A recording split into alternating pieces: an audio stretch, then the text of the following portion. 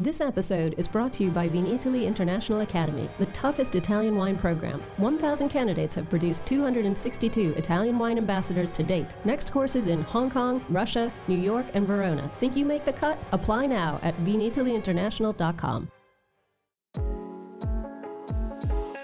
Welcome to the Italian Wine Podcast. Join us as we present our new 7-part series with our fantastic partner, E&J Gallo Winery. We are proud to present this series of interviews, diving deep into the heritage and legacy of their portfolio of excellent Italian producers in the run-up to the launch of the new brand identity for their importer, which will be shared on March 16th in an episode with Maria Elisa Allegrini. Tune in every Saturday from March 5th through to April 16th as we take an intimate look at these respected historic producers and their role as part of the Gallo family of luxury wines. And remember to check out our YouTube channel, Mama Jumbo Shrimp, for incredible video content featuring a visit to Argiano. Hello, my name is Stevie Kim, and this is the Italian Wine Podcast on the Road series, which means that it will be also a video feature in the Mama Jumbo Shrimp. So this is a special series we've created with Gallo and their luxury brand portfolio. We're here with Bernardino Sandi. Did I pronounce? Yes. Oh, Sani. Yes. Okay, Sandi or whatever. Sunny. So Bernardino is, of course, the big cheese. He's the boss of Argiano Winery. And right now we are going to do some wine tasting from your winery. Right. Okay, so how many wines, first of all, how many labels do you have? So, as you can see here, the production of Argiano wines is divided into the historical traditional wines, the Sangiovese-based wine, Rosso di Montalcino, Brunello di Montalcino Classico, Riserva di Brunello di Montalcino, and Brunello Vigna del Suolo. Plus, we do have two Super Tuscan wines, the Non Confunditur, the NC, and the Solengo. So, in total, we make 6 wines, all red wines, all produced from and grapes sourced here in Argiano Estate, organic certified, and I have here a map for you. Okay. Just to show we are Don't here. Don't test me later. And all the vineyards are surrounding us. The red is the Sangiovese, so the main production. Okay, so it's all red. The main production is Sangiovese, yes. Of course, being in Montalcino. So give us a little bit of a backgrounder. When did Argiano Winery start? From the very, very beginning. Just give us a brief timeline. The history is huge. Argiano Estate, like it is now, like as it's now, dates back to the 1580th century, and since there they were producer of grapes and wine. From the late 19th century, Argiano joined Biondi Santi among a few other wineries of Montalcino in the production of the Brunello di Montalcino, when he created actually the Brunello di Montalcino. In the 1967, Argiano was one of the founders, 25 founders of Consorzio del Brunello, and has been an important producer of Brunello di Montalcino. As many other wineries historically, with a lot of history, it went through different owners, different styles, different epochs, gold times, less gold times. Recently, it has been both by the Esteves family, and since 2013, it launched a lot of projects, all based on the conception of being Argiano one of the most beautiful, important historical sites of Montalcino. We also want to do some of the most terroir-driven, classic, nice expression of Montalcino wines. So for the wine geeks out there, give us a little bit about the various microclimates in terms of altitude, exposition, and the type of soil. So we are in the southwest side of the hill of Montalcino, around 300 meters above the sea level, facing directly the Mediterranean Sea. We do have two kinds of soils, a lower side of the estate where we have soils that are very rich in clays.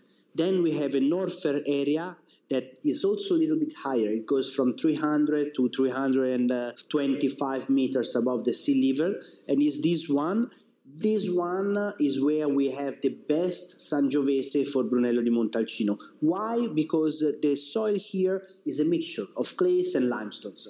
The clays are important because they give the power to the wine, but the limestones is what gives the vertical taste, the soury feeling in the mouth, the longevity in the wine. Why there's a lot of limestones here? Because 20 million years ago, the ocean was covering all these lands. When it retired, it left a lot of shells, and now 2 meters behind us, there's still a lot of those shells, fossily, that gives a lot of limestones to the soil. If you want to go very Kiki, we did a micromap project with Pedro Parra in 2015. We micromapped Pedro all the Parra vineyards. is a Spaniard. Is a Chilean terroir expert. Is a geologist. He's from Chile. He's from Chile. He's obsessed with soils. He digs 2 meters digs. He analyzed the soil's composition. He analyzed the electroconductivity of the soils. He differentiates all the different soils, and based on that, the clones that you have there, the exposition of the vineyards, all together, it makes a micromap, a map that tells you about what are the very best of the best specific lands and vineyards that you have in your estate. This is the same map I showed you before with the different kind of soils. If we take this and we make it bigger, we go here in this part, we have the 6 best micro terroirs, micro parcels of vineyards of Sangiovese, where we do Brunello di Montalcino. With this one, we do the Vigna del Suolo that you will taste later. Okay. That is a single vineyard.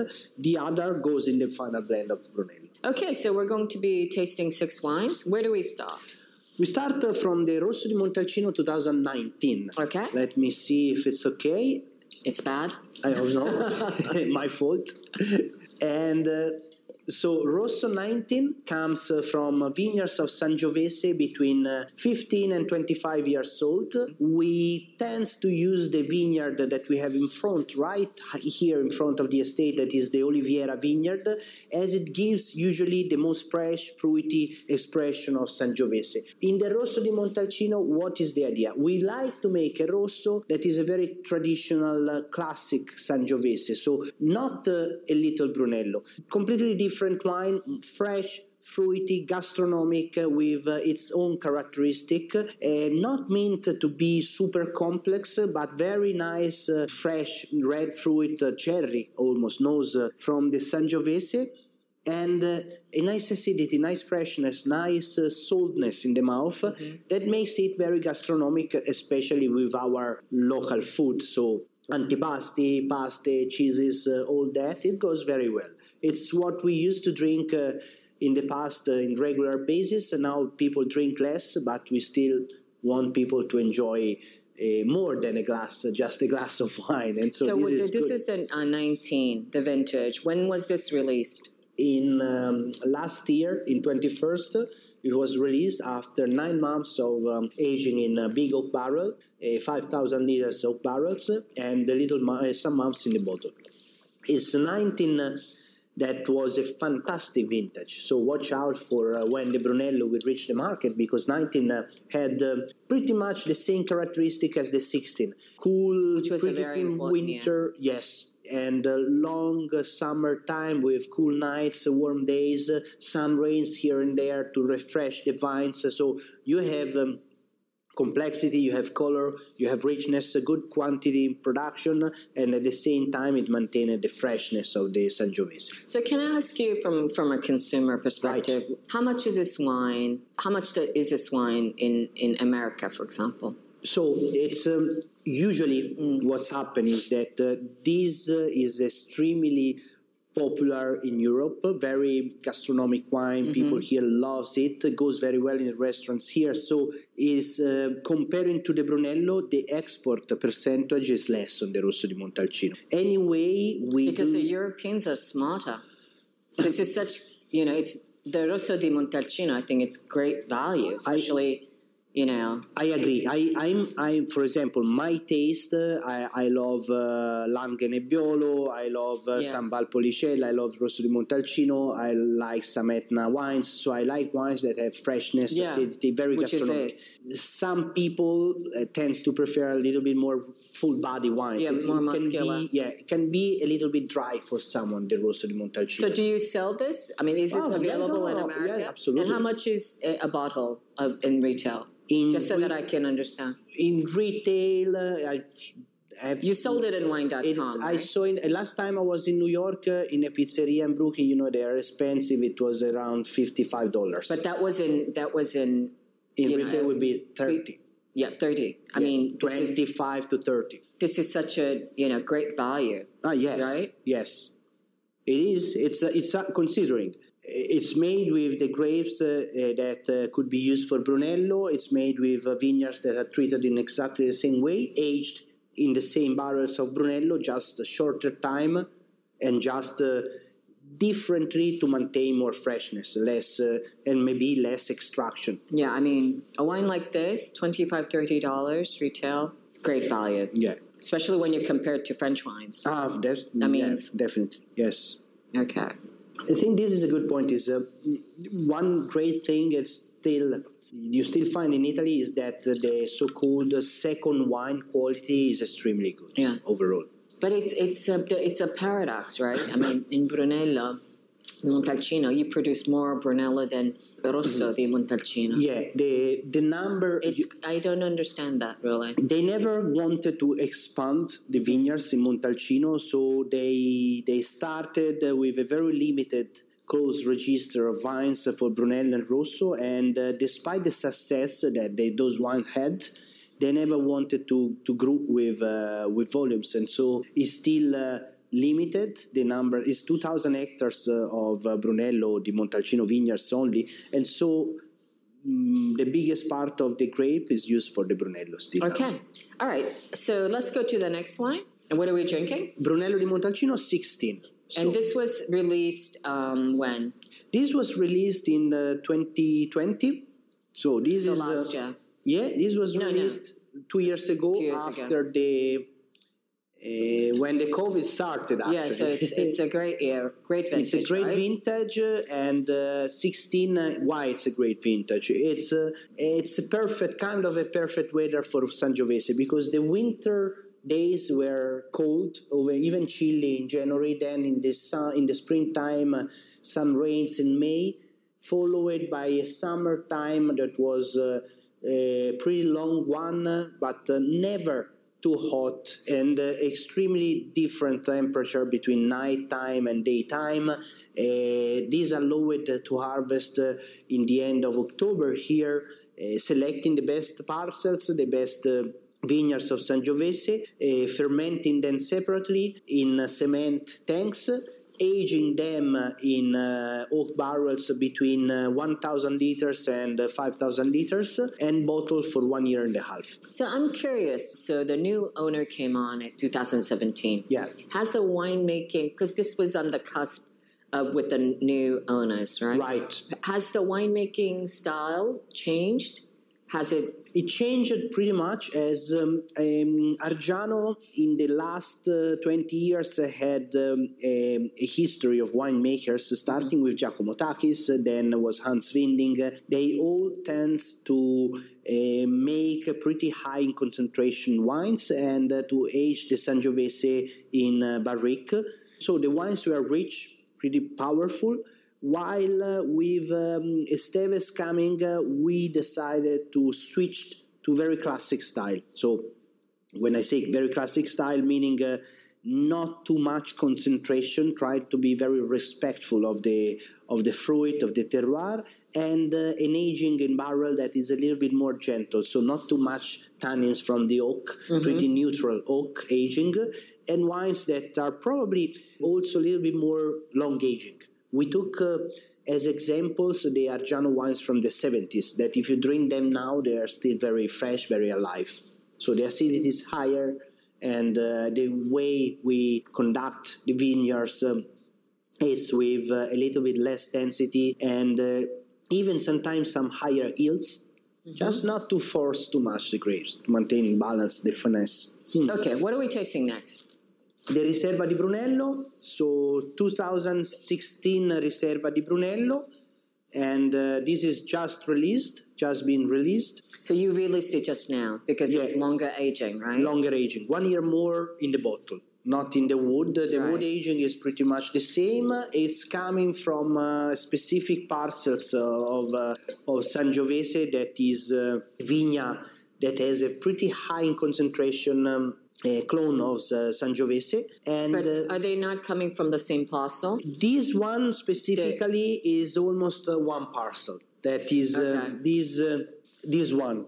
Okay. Because it has the higher concentration, so we think it's good to use that for the more long aging wine that we do. That is the Riserva di Brunello, and the fermentation is pretty much the same as in the Brunello. The aging process is in smaller casks, slightly smaller casks. We go from 500 liters to 1,000 liters cask. Let's talk a little bit about the tasting notes. Just not crazy, geeky, but between these two, right? They're very similar, but one was basically it has longer aging requirement, right? Right. So in terms of the tasting note, like what are the main differences? So in the Brunello di Montalcino, I feel it very classic nose, a little fruit, cherry nose from the Sangiovese, and then some spices, not too much leather, not too much oak behind, very fresh mouth. The Riserva di Brunello, comparing to the Brunello, does have already some more spicy leather notes, a little bit more complexity in the nose, some more oak in the background, and the mouth is a little bit more rich, more large. The Rosso di Montalcino is very fruity, very extremely fruity, nice, vibrant, fresh. And what about food pairing? How would you pair these three wines? So the good point to me in this kind of wine of Argiano is that they are not the kind of Brunello or Barolo that are very rich, very high in concentration, and where you need meat for sure, or big aged cheese or something like that. Here you can play a lot. Rosso di Montalcino, especially when it's a little bit chilled, you can drink it even with some kind of fish, like the cod fish or bacala livornese, or the cod fish, and but bacala with tomato sauce? Garlic sauce. And chicken goes perfectly, and roasted pork goes perfectly. Pasta dishes is very good. Listen, you were telling me that you worked also in America, right? So what kind of American, like international food, rather, other than the Italian classic food pairing? Because, not everyone eats Italian food every day. No, that's what I was So what kind of food, I don't know, tacos? For sure. We did a tasting in New York 2 years ago, and I don't know if I can make names, but we paired Brunello with Shake Shack burgers. Burgers. So it is when a wine is elegant, have acidity, have salty mouth, it goes very well with pretty much every kind of food. I would avoid Japanese food. I mean, especially sushi. But for the rest, I can go from pizza. The Rosso with pizza is amazing. Maybe the Rosso, you can go with some sushi. Maybe the Rosso, yes. Not the Brunello. The Brunello and the Riserva, no. Mexican food goes super good with What this. about like Asian cuisine? Asian cuisine, very well, except for the very spicy or sweet one. When it's sometimes in China, for example, you have, depending on the region, because China, it's like Italy. You go region by region, the food changes completely.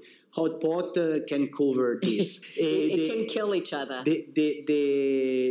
What I love with the Rosso is the fried chicken, for example. And everything is good with fried chicken. I'm sorry. Yeah, you're right, especially Korean fried chicken. But another thing that I love is rice in general, especially South American rice. So my wife is from Dominican Republic. They make rice with beans, and pork, and that with the Brunello goes especially well. And tacos, absolutely good. And of course, with the Riserva, you can already go for the classic also steakhouse and steak and cheese sandwiches, all that. But even the Riserva can be drunk with different kind of food. Okay, fantastic. So I'm afraid to ask you, but there is actually another Brunello. There is. So why did you? I'm going to pour out the Rosso so that we can just compare.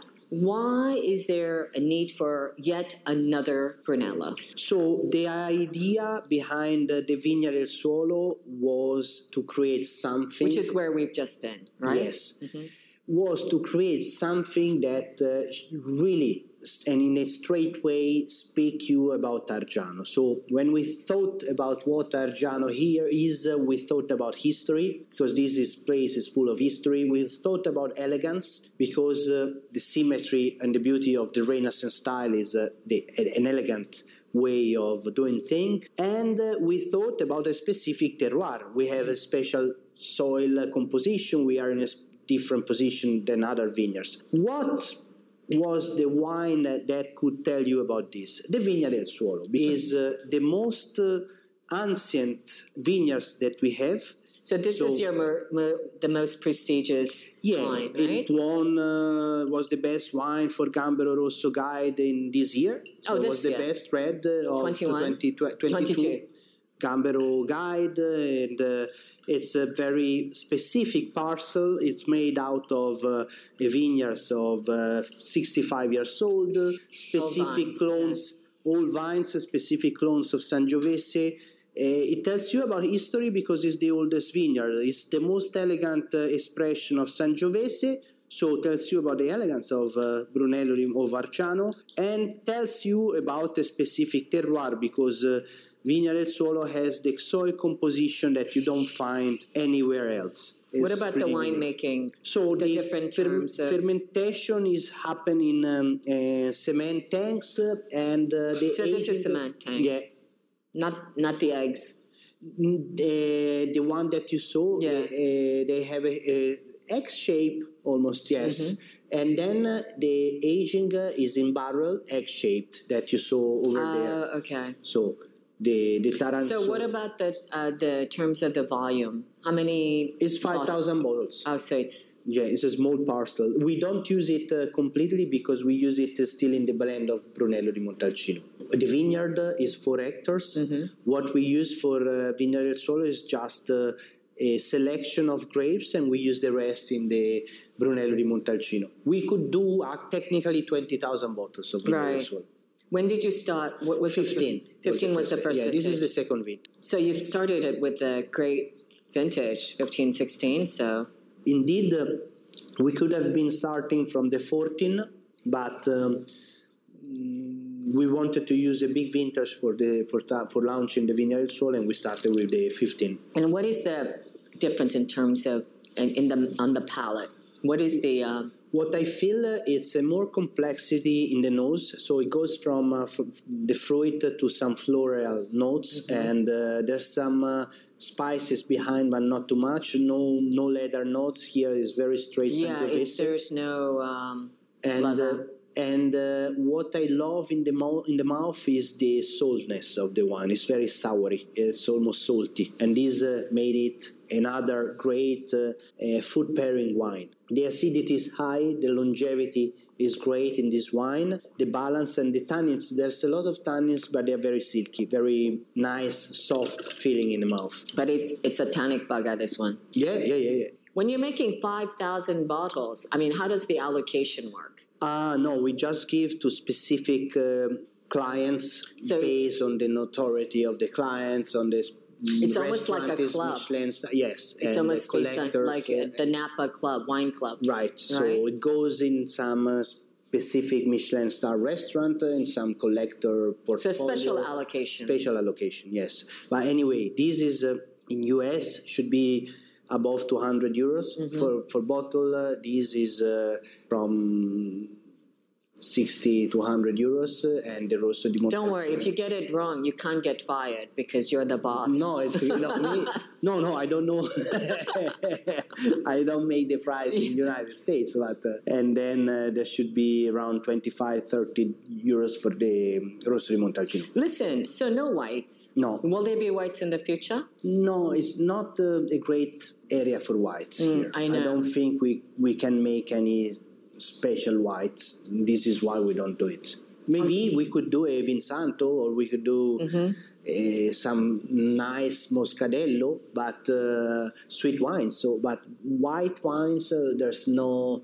I don't think the specific terroir is good for white. Okay. All right. So we have two more wines. I love this wine, by the way. We have two more wines, and they're, we can say, super Tuscan. Absolutely, yes. Because it's a Bordelaise blend, right? It's a Bordelaise wine, and you know the history. The Argiano is in Montalcino. Montalcino, it's all about Sangiovese. 90% of producers do Sangiovese. Yeah, of course. Argiano in the 90s had a consultant winemaker that was Giacomo Takis, the father of all the super Tuscan wine. He went to work for Antinori, started the production of Tignanello, then he made Solaia, then he worked for Sassicaia. He came to Argiano, and in 95 he started to make the Solengo. Solengo, it's a blend of Cabernet Sauvignon, 50%, with Merlot, Petit Verdot, and Sangiovese. More or less is 20% Merlot, 25% of Petit Verdot, so it's a big, powerful wine, and 5% of Sangiovese. Some years later, after the Solengo creation, they started to make the non-confunditor, the NC, that followed the Solengo. It's like the Rosso for the Brunello. It's a Solengo similar to Solengo in terms of blend, because it's Cabernet, Merlot, and Sangiovese, but much more fresh, fruity, lighter aging, maybe less full body, less complexity. Very nice food pairing wine also here. Which one are we drinking first? We're drinking first the NC 2019. So this is Merlot, Cab, and Sangiovese. Yeah. What are in the percentage of the blend? Cabernet is 50%. Merlot is around 30%, and 20% is Sangiovese. 20% on this one. It's very fresh, very fruity. Actually, very fruity. Yeah. Red fruit, a lot of red fruit. And this is a vintage? 19. 19. Yeah. How is the 19 vintage? Extremely good. For both Sangiovese and Cabernet and Merlot, for all of them, was extremely good. Extremely rich vintage, but not too warm. We had a difference of times between night and days. We had complexity, good production, so it was extremely good vintage. Incredibly fruity. This is very good price for value since your entry. This goes, sometimes you can find even around $20 in the shelves.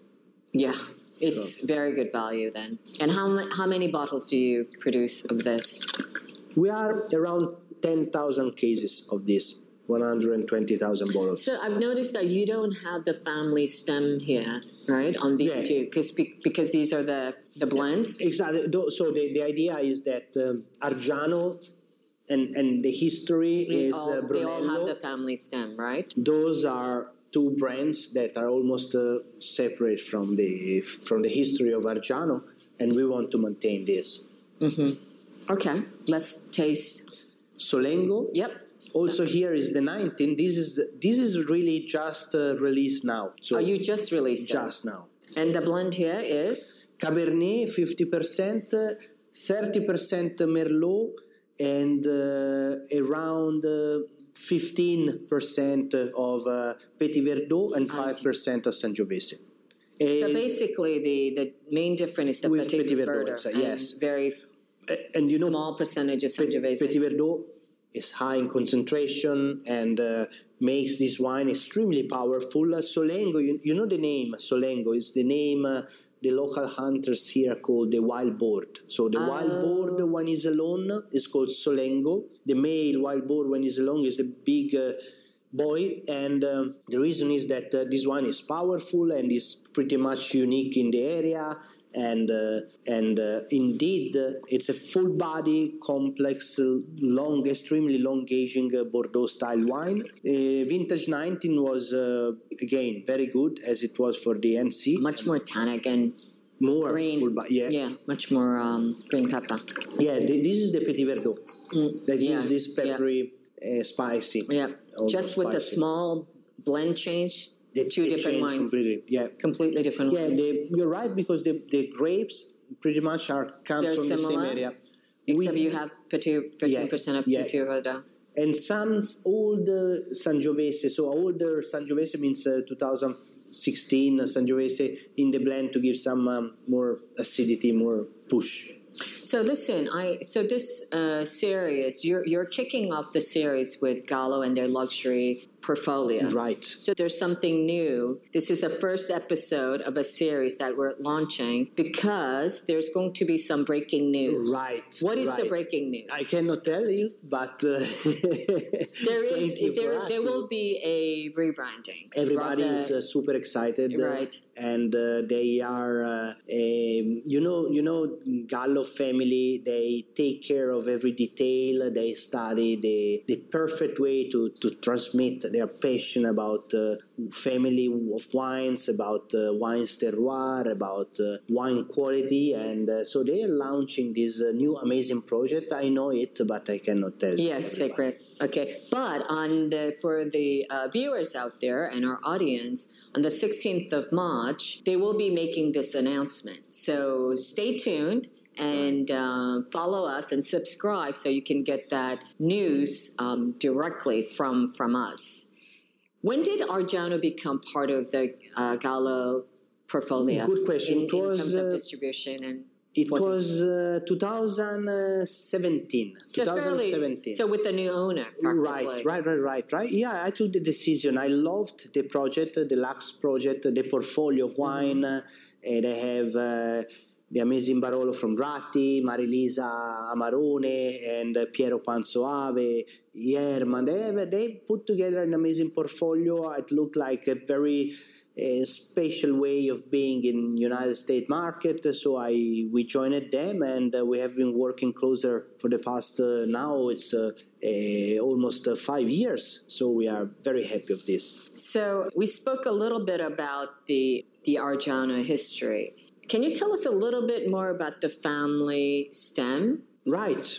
Because we saw it also on the it's in the cellar here. Yeah, in the cellar. Yeah, right. So first of all, why this? Because Argiano has been going through different owners. The one who started was the Pecci family, different from this. Then Cinzano family. Then now Esteves family. So different owners. Why this family crust from the Gaetani Lovatelli family? Because this family was the one who was very important for Argiano development, since they were the owners of Argiano at the times the Brunello started. So they started the production of Brunello, joining Biondisanti in this, and they started to use this label from the very beginning. From the very beginning. So it became pretty much an iconic label for Brunello. And family members, the Gaetani, that is the wave here. Papa Gaetani was mentioned by Dante Alighieri in the Divina Commedia. Bonifacio VIII was the name by Pope as Pope. And Lovatelli, that is the bird here, the white bird. D'Aragona. It's a dove, It's right? a dove, yes. Yeah. And the D'Aragona, the eagle of Aragona. Eagle. They were count, and so they have the crown. So what I'm going to ask you now is kind of sum up Argiano. Right. Especially for the people who are maybe less familiar or they've never heard of you. Right. What are kind of the 5 things that you want them to know? Like 5 must know about Argiano winery and Argiano wines. So Number 1. Number 1 is, I repeat myself, but it's history. There's not so much history in Montalcino as it is in Argiano. Similar, yeah. It is 500 years of winemaking, but more than that, the castle is really existing since the Middle Ages, and then transformed into this in the Renaissance time, and then went through so much history that history is a big thing. Sometimes when you change hands in terms of ownership, sometimes there's a period when there's not a smooth transition, or there's a little bit of lost in translation, if you will, right? So number one, it has a very long history, Argiano. Yes. And maybe people are unaware. Number two is what I love of Montalcino in general, but is the fact that if you come to Argiano and you look around 360 degrees, you don't see anything new. It's the nature here is still untouched. The beauty of the nature is something unique. It was very isolated place and has remained untouched by human hand for so long that is still you breathe the same air that you could have been breathing 500 years ago. Okay, and number three? Number three, the wines, because we went through so many new projects in the past 8 years that were all dedicated to quality, starting from the vineyards and going on with the cellar, with the restoration of the cellar. It's all led by the fact of producing amazing terroir-driven wines. So if you want to feel taste some wines that tells you about terroir, tells you about the history, tells you about what we are, you should come here and taste the new, especially the recent vintages of Argiano. And then? Then we are pretty proud of our sustainability projects. We have been the first... Yeah, so tell us a little bit about because are you completely organic, certified we organic? We are certified organic.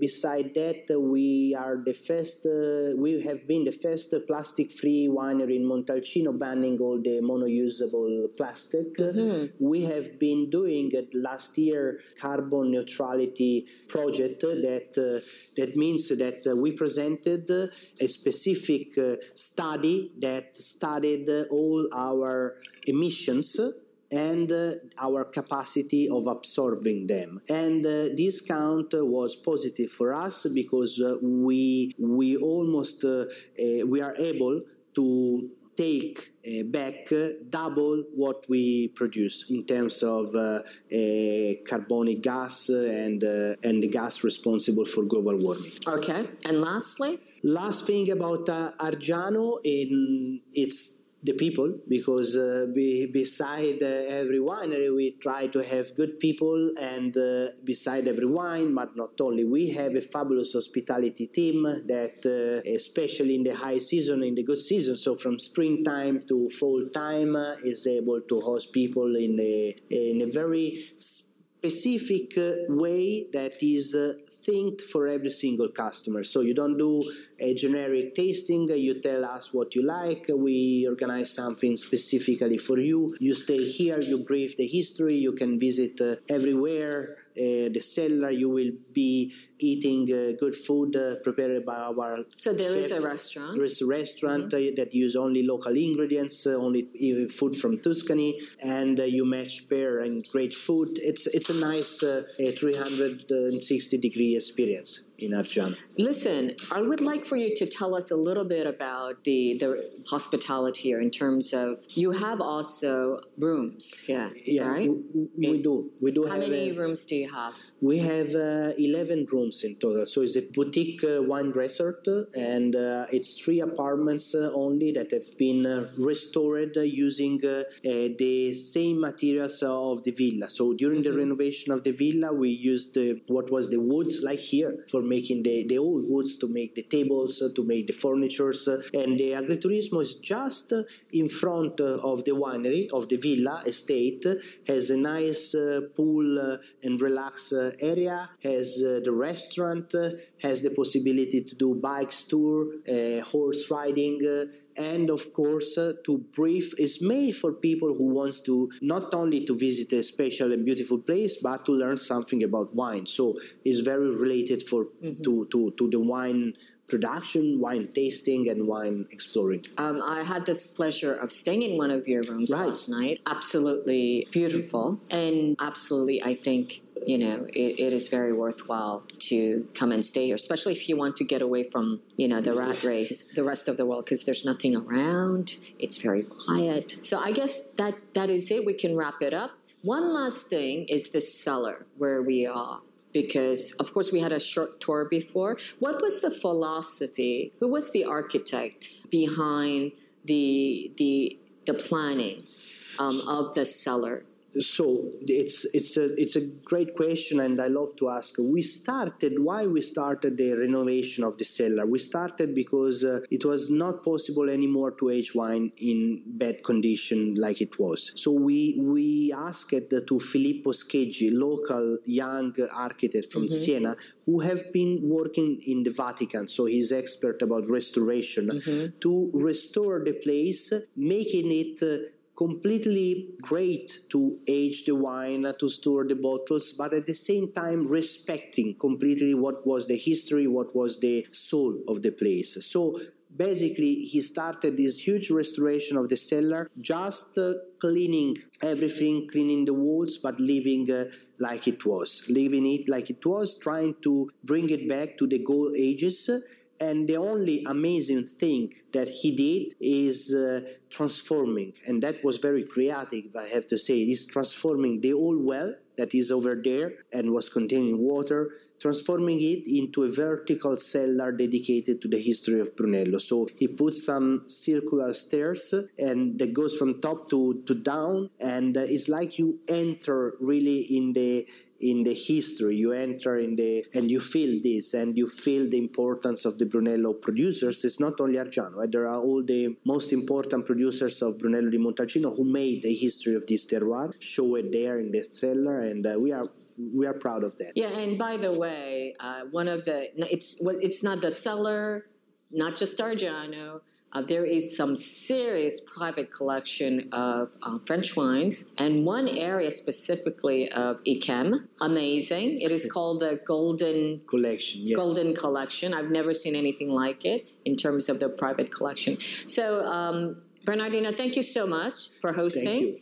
And I have my Argiano. Cheers. Cheers. And chin chin with Italian wine people. And don't forget to tune in for the next episodes that will be on Italian Wine Podcast. It will go live. It will be replayed after the Clubhouse editions. And there will be, of course, Brancaglia, Piero Pan, Allegrini, Ratti, who else? Tornatore. A Tornatore, new entry. You know, I love that family. The Mrs. Tornatore makes a mean vegetable dish, which I had the pleasure of eating. Oh, nice. Yeah. What is it, the vegetable dish called? Caponata, no? Yeah, caponata. I think best caponata ever. So tune in. I don't think she'll be on because I don't think she speaks English, but tune in and follow us. And don't forget to hit that subscribe button below. Mama Jumbo Shrimp. Ciao ragazzi. Ciao. Ciao, ciao. Okay, cheers. Cheers. We hope you enjoyed this episode of our new Gallo Luxury Wine Portfolio series. Tune in next Saturday for the next installment featuring another in-depth and intimate conversation with the heritage Italian wine producers that form the core of the Gallo Italian wine family. To learn more about today's featured producer, see our show notes and visit their websites. Don't forget to subscribe and like our show and tune in to the Italian Wine Podcast wherever you get your pods.